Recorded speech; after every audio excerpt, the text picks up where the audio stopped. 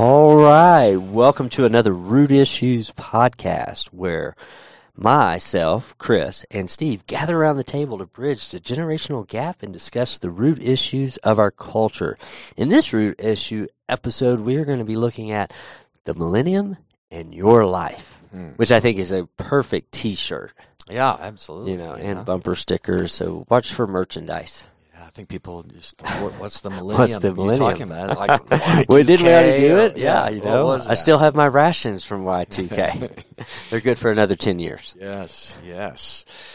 But no, it was, we're getting close to the end here of Revelation, and obviously 19 and 20, we looked at chapter 19, verse 11 through 20, verse 10.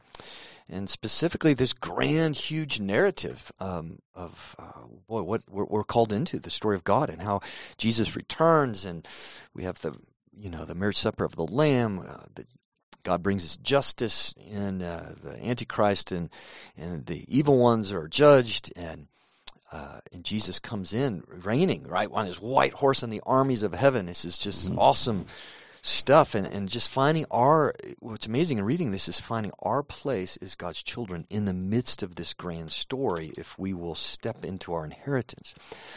So we kind of threw out there the big question, that we've all been hit with at one time or another. Hey, what are you going to do with your life? You know? And some of us have been given that question in a harsh way, like, you're not going to amount to anything. What are you going to do with your life? What are you going to do with your life? And those have been wounds and held people a lot. I mean, boy, how many stories have you heard where nobody believed in their child, or they never had any affirmation or clarity on their calling? And so obviously the difference that it makes in a person's life of knowing their calling, knowing their destiny, knowing their identity is everything. Yeah. And, again, I think we talked even about just the modern films, like all the Marvel stuff. You have this same narrative, right, which is ultimately gospel narrative. It is a gospel narrative. That is this idea that I'm a nobody. You have this person, they're trying to find themselves and their mess ups and everything. All of a sudden, boom, they have some wild experience, and wow, they come into this radical identity of who they really are, their new powers, and then they go to save the world, right? Yeah. Well, that's all it flows. Every great story in the entire world, every great epic story, at the base of it, right, is gospel. It is this inside all of our creative hearts is this longing to be a part of something bigger than we are, to have clarity of purpose, and to know there's a loving God, right, who's called us into His story and His family. And that's the gospel that does that, right, for us, which is pretty awesome. So what we did is kind of looked at that big picture, and then, the millennium in our life. And so what does that look like? How do we connect these two as such? And, and we looked at a few verses that just talk about being transferred out of this kingdom of darkness into the kingdom of the Son of God. That this is what happens at salvation, is we enter into God's story with great, or should be through discipleship, greater clarity, right, of who we are, our role, our purpose, our gifting, our uniqueness, right, in this grand story. And we looked at, some specific aspects of the gospel, which we'll get to in a second. But let me just do, for those who are like, what's this millennium thing all about? Let me just give a quick theological dive, if we can. I think you need to, because, I'm always still just partial to Kirk Cameron's view. Yes, which everybody's like, Kirk, what's that? Yeah. Right. So, probably most listeners, most people have been conditioned who haven't really studied eschatology, which is the study of the end times, the book of Revelation, and end time prophecy in the Bible.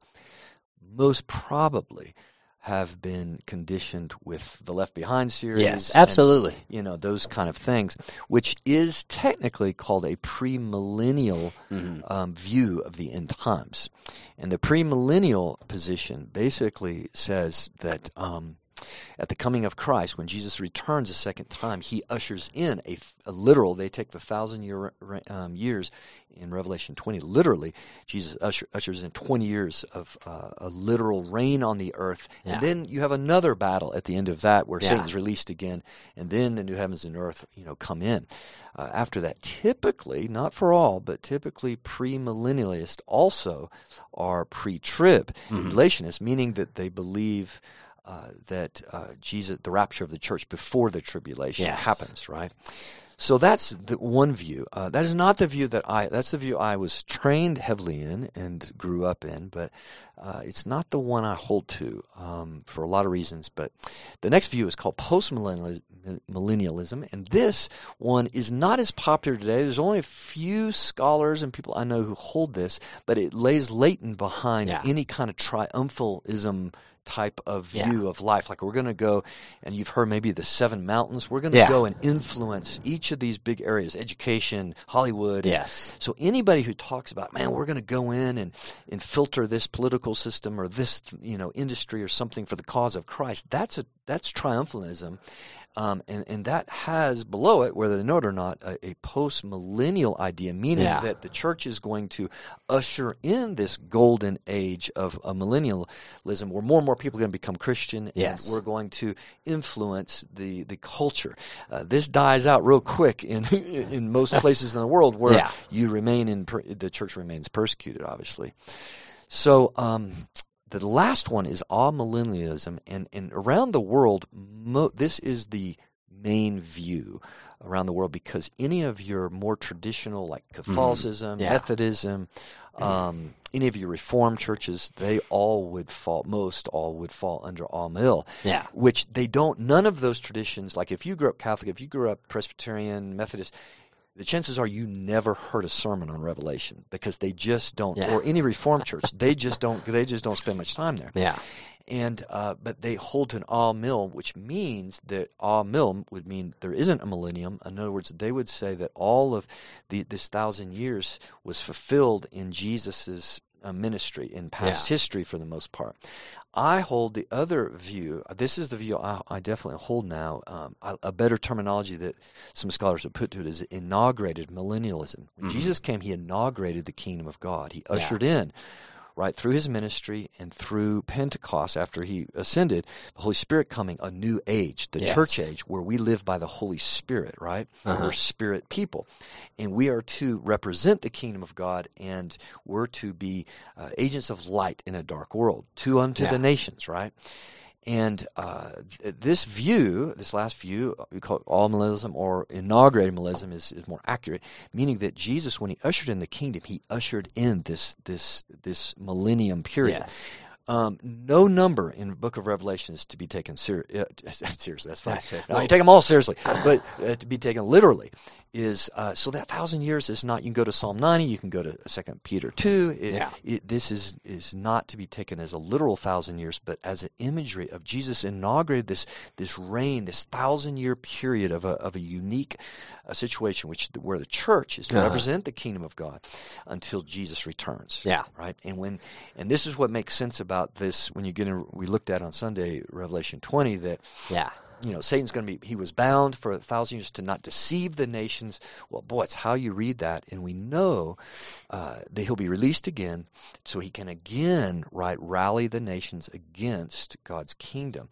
So the flow of Revelation just makes a lot more sense, clarity and everything, to see that Jesus is resurrecting. He bound Satan. Now, not fully. That's not what that language means. But simply he can't rally the nations, like we see in the Old Testament, against Israel, against Zion. Yeah.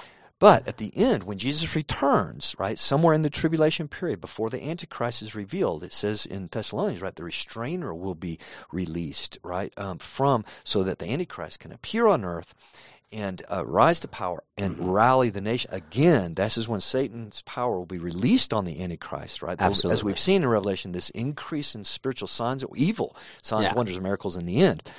And then when Jesus returns, you have one battle that ends it all. We don't need two, one in the front, like a pre-millennial, and one in the back. But the Gog and Magog, if you've heard of any of that, Ezekiel 38, 39, that is one time, and it's the same battle we read about in chapter 19 of Revelation. Chapter 20 of Revelation is the same battle. And that Jesus comes in with full judgment and throws those guys into the lake of fire, and then ushers in the new heaven and new earth, which we'll get to in chapter 20 of 22. Whew. Yeah. I think that makes so much more clarity to it, because it's a lot to wrap your brain around. Oh, yeah. And there is a lot of just so much conversation at different times that spin around in people's heads. I think like the largest for most of us, even, younger people, would be, the Kirk Cameron series. Right. You know, just that whole process, because there's not a lot of people who write about it or deal with it. Right. And so any influence you get, you're like, oh, well, that's influential. That's something that helped me understand it. But looking at it that way, I mean, I think people don't want to contend with the fact that Satan is bound somewhat right now. Right. Absolutely. And I mean, I've always looked at it like, you know, like with grace and in the covenantal, the period that we're in right now, that he has power, but it is restrained. Yeah. So and it's not fully loose, because if it was fully loose, oh my goodness, we would see so much destruction. And I like how you just brought in just, because I think a lot of us, you know, just the Old Testament view of just the nations coming against Israel. Right. It's being sacked, and Jerusalem is being torn down, you know, just back and forth. But yet where we don't see that so much, like it stayed as its own nation. It hasn't been upheaved. And so then you can say, okay, well, yes, he's bound for this time.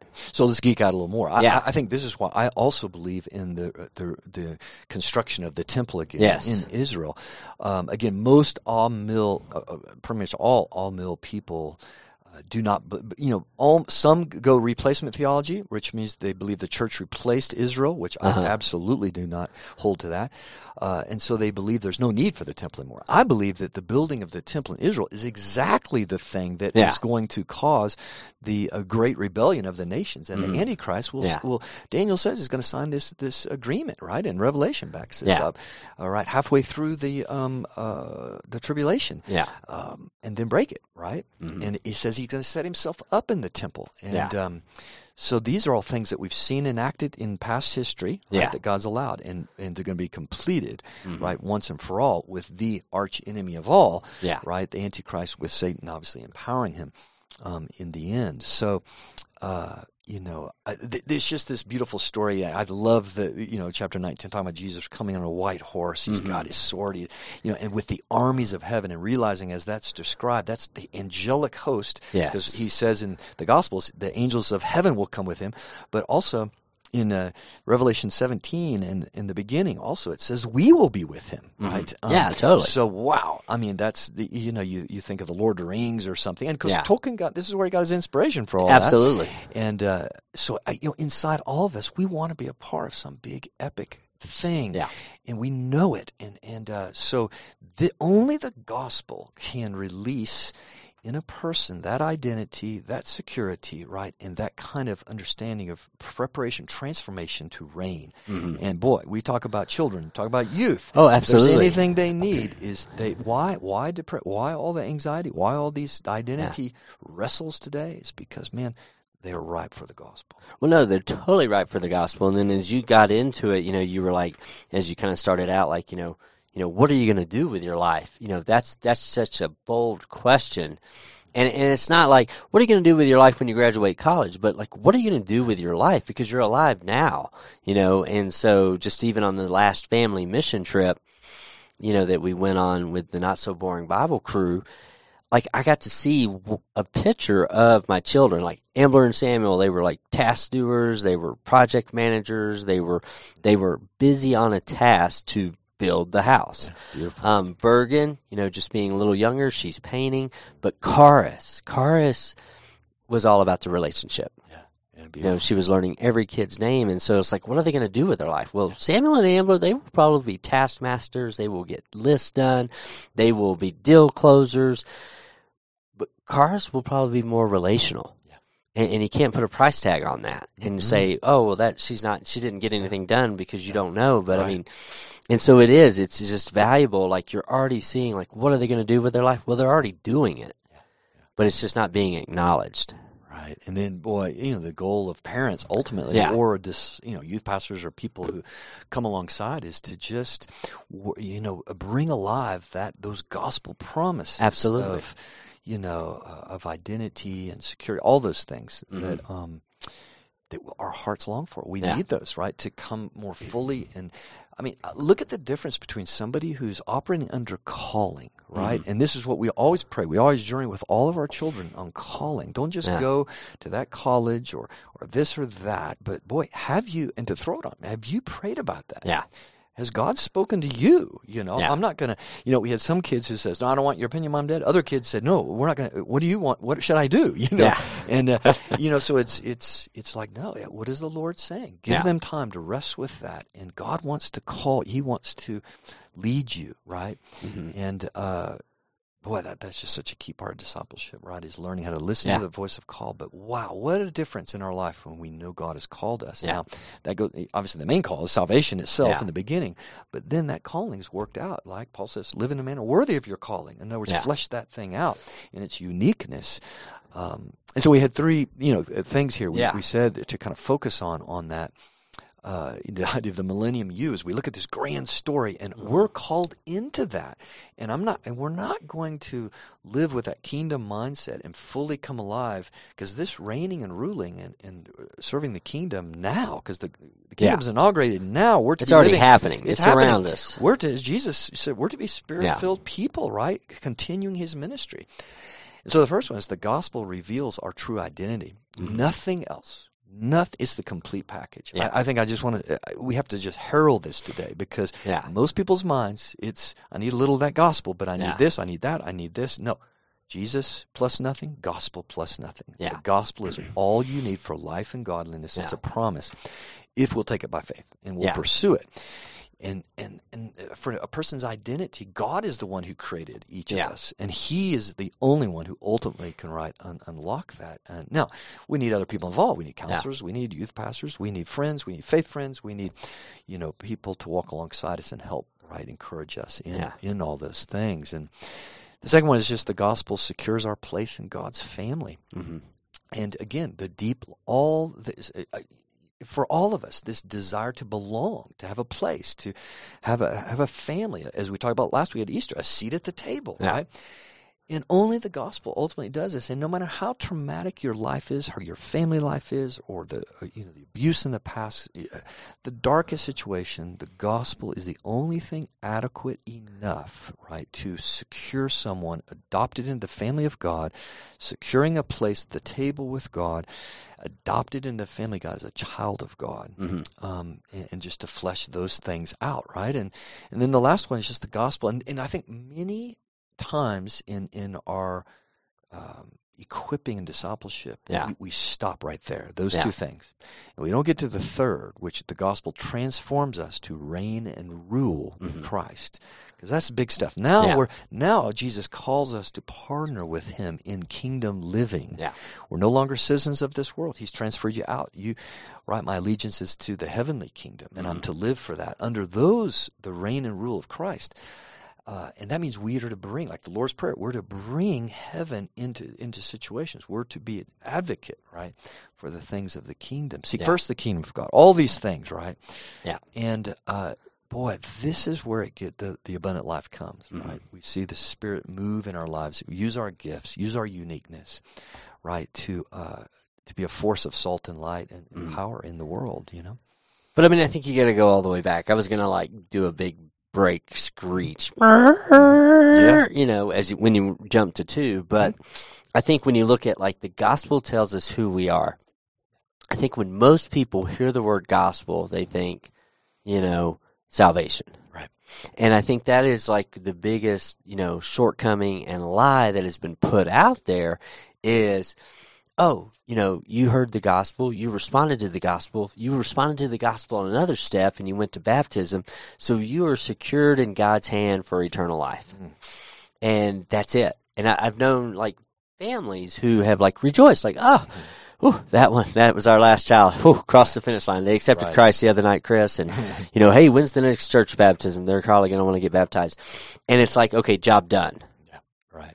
And I think that's our biggest shortcoming. Absolutely. When we look at if life is a story and we're invited into this incredible epic story that goes beyond our own understanding, then we have to see that it goes beyond just salvation.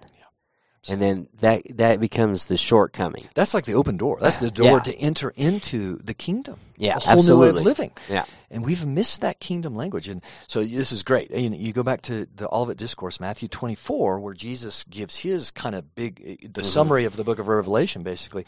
In verse 14, Jesus says this, and this gospel the gospel of the kingdom will be preached throughout the world as a testimony to all nations. Yeah.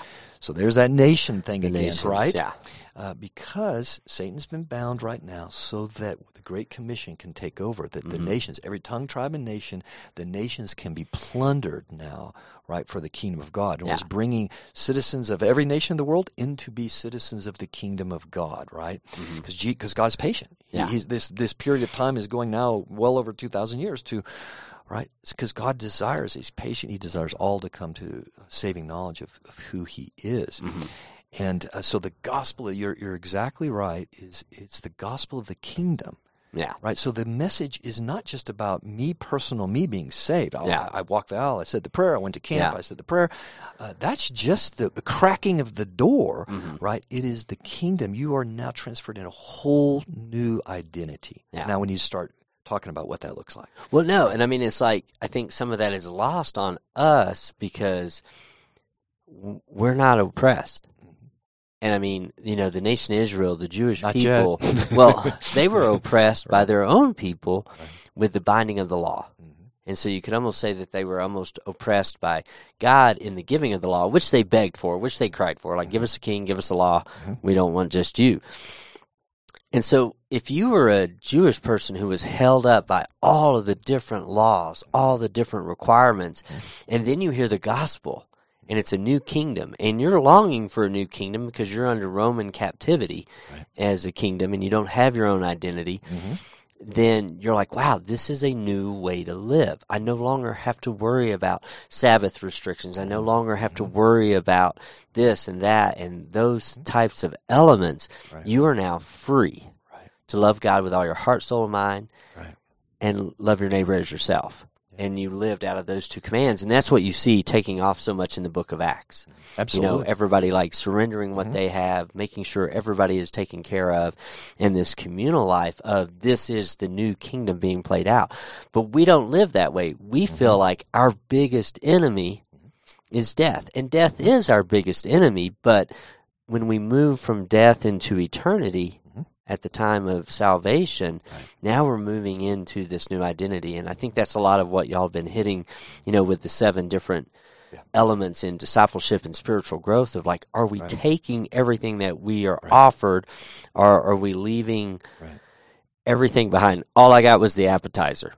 Jesus prayed for the whole meal, alcohol included, and dessert.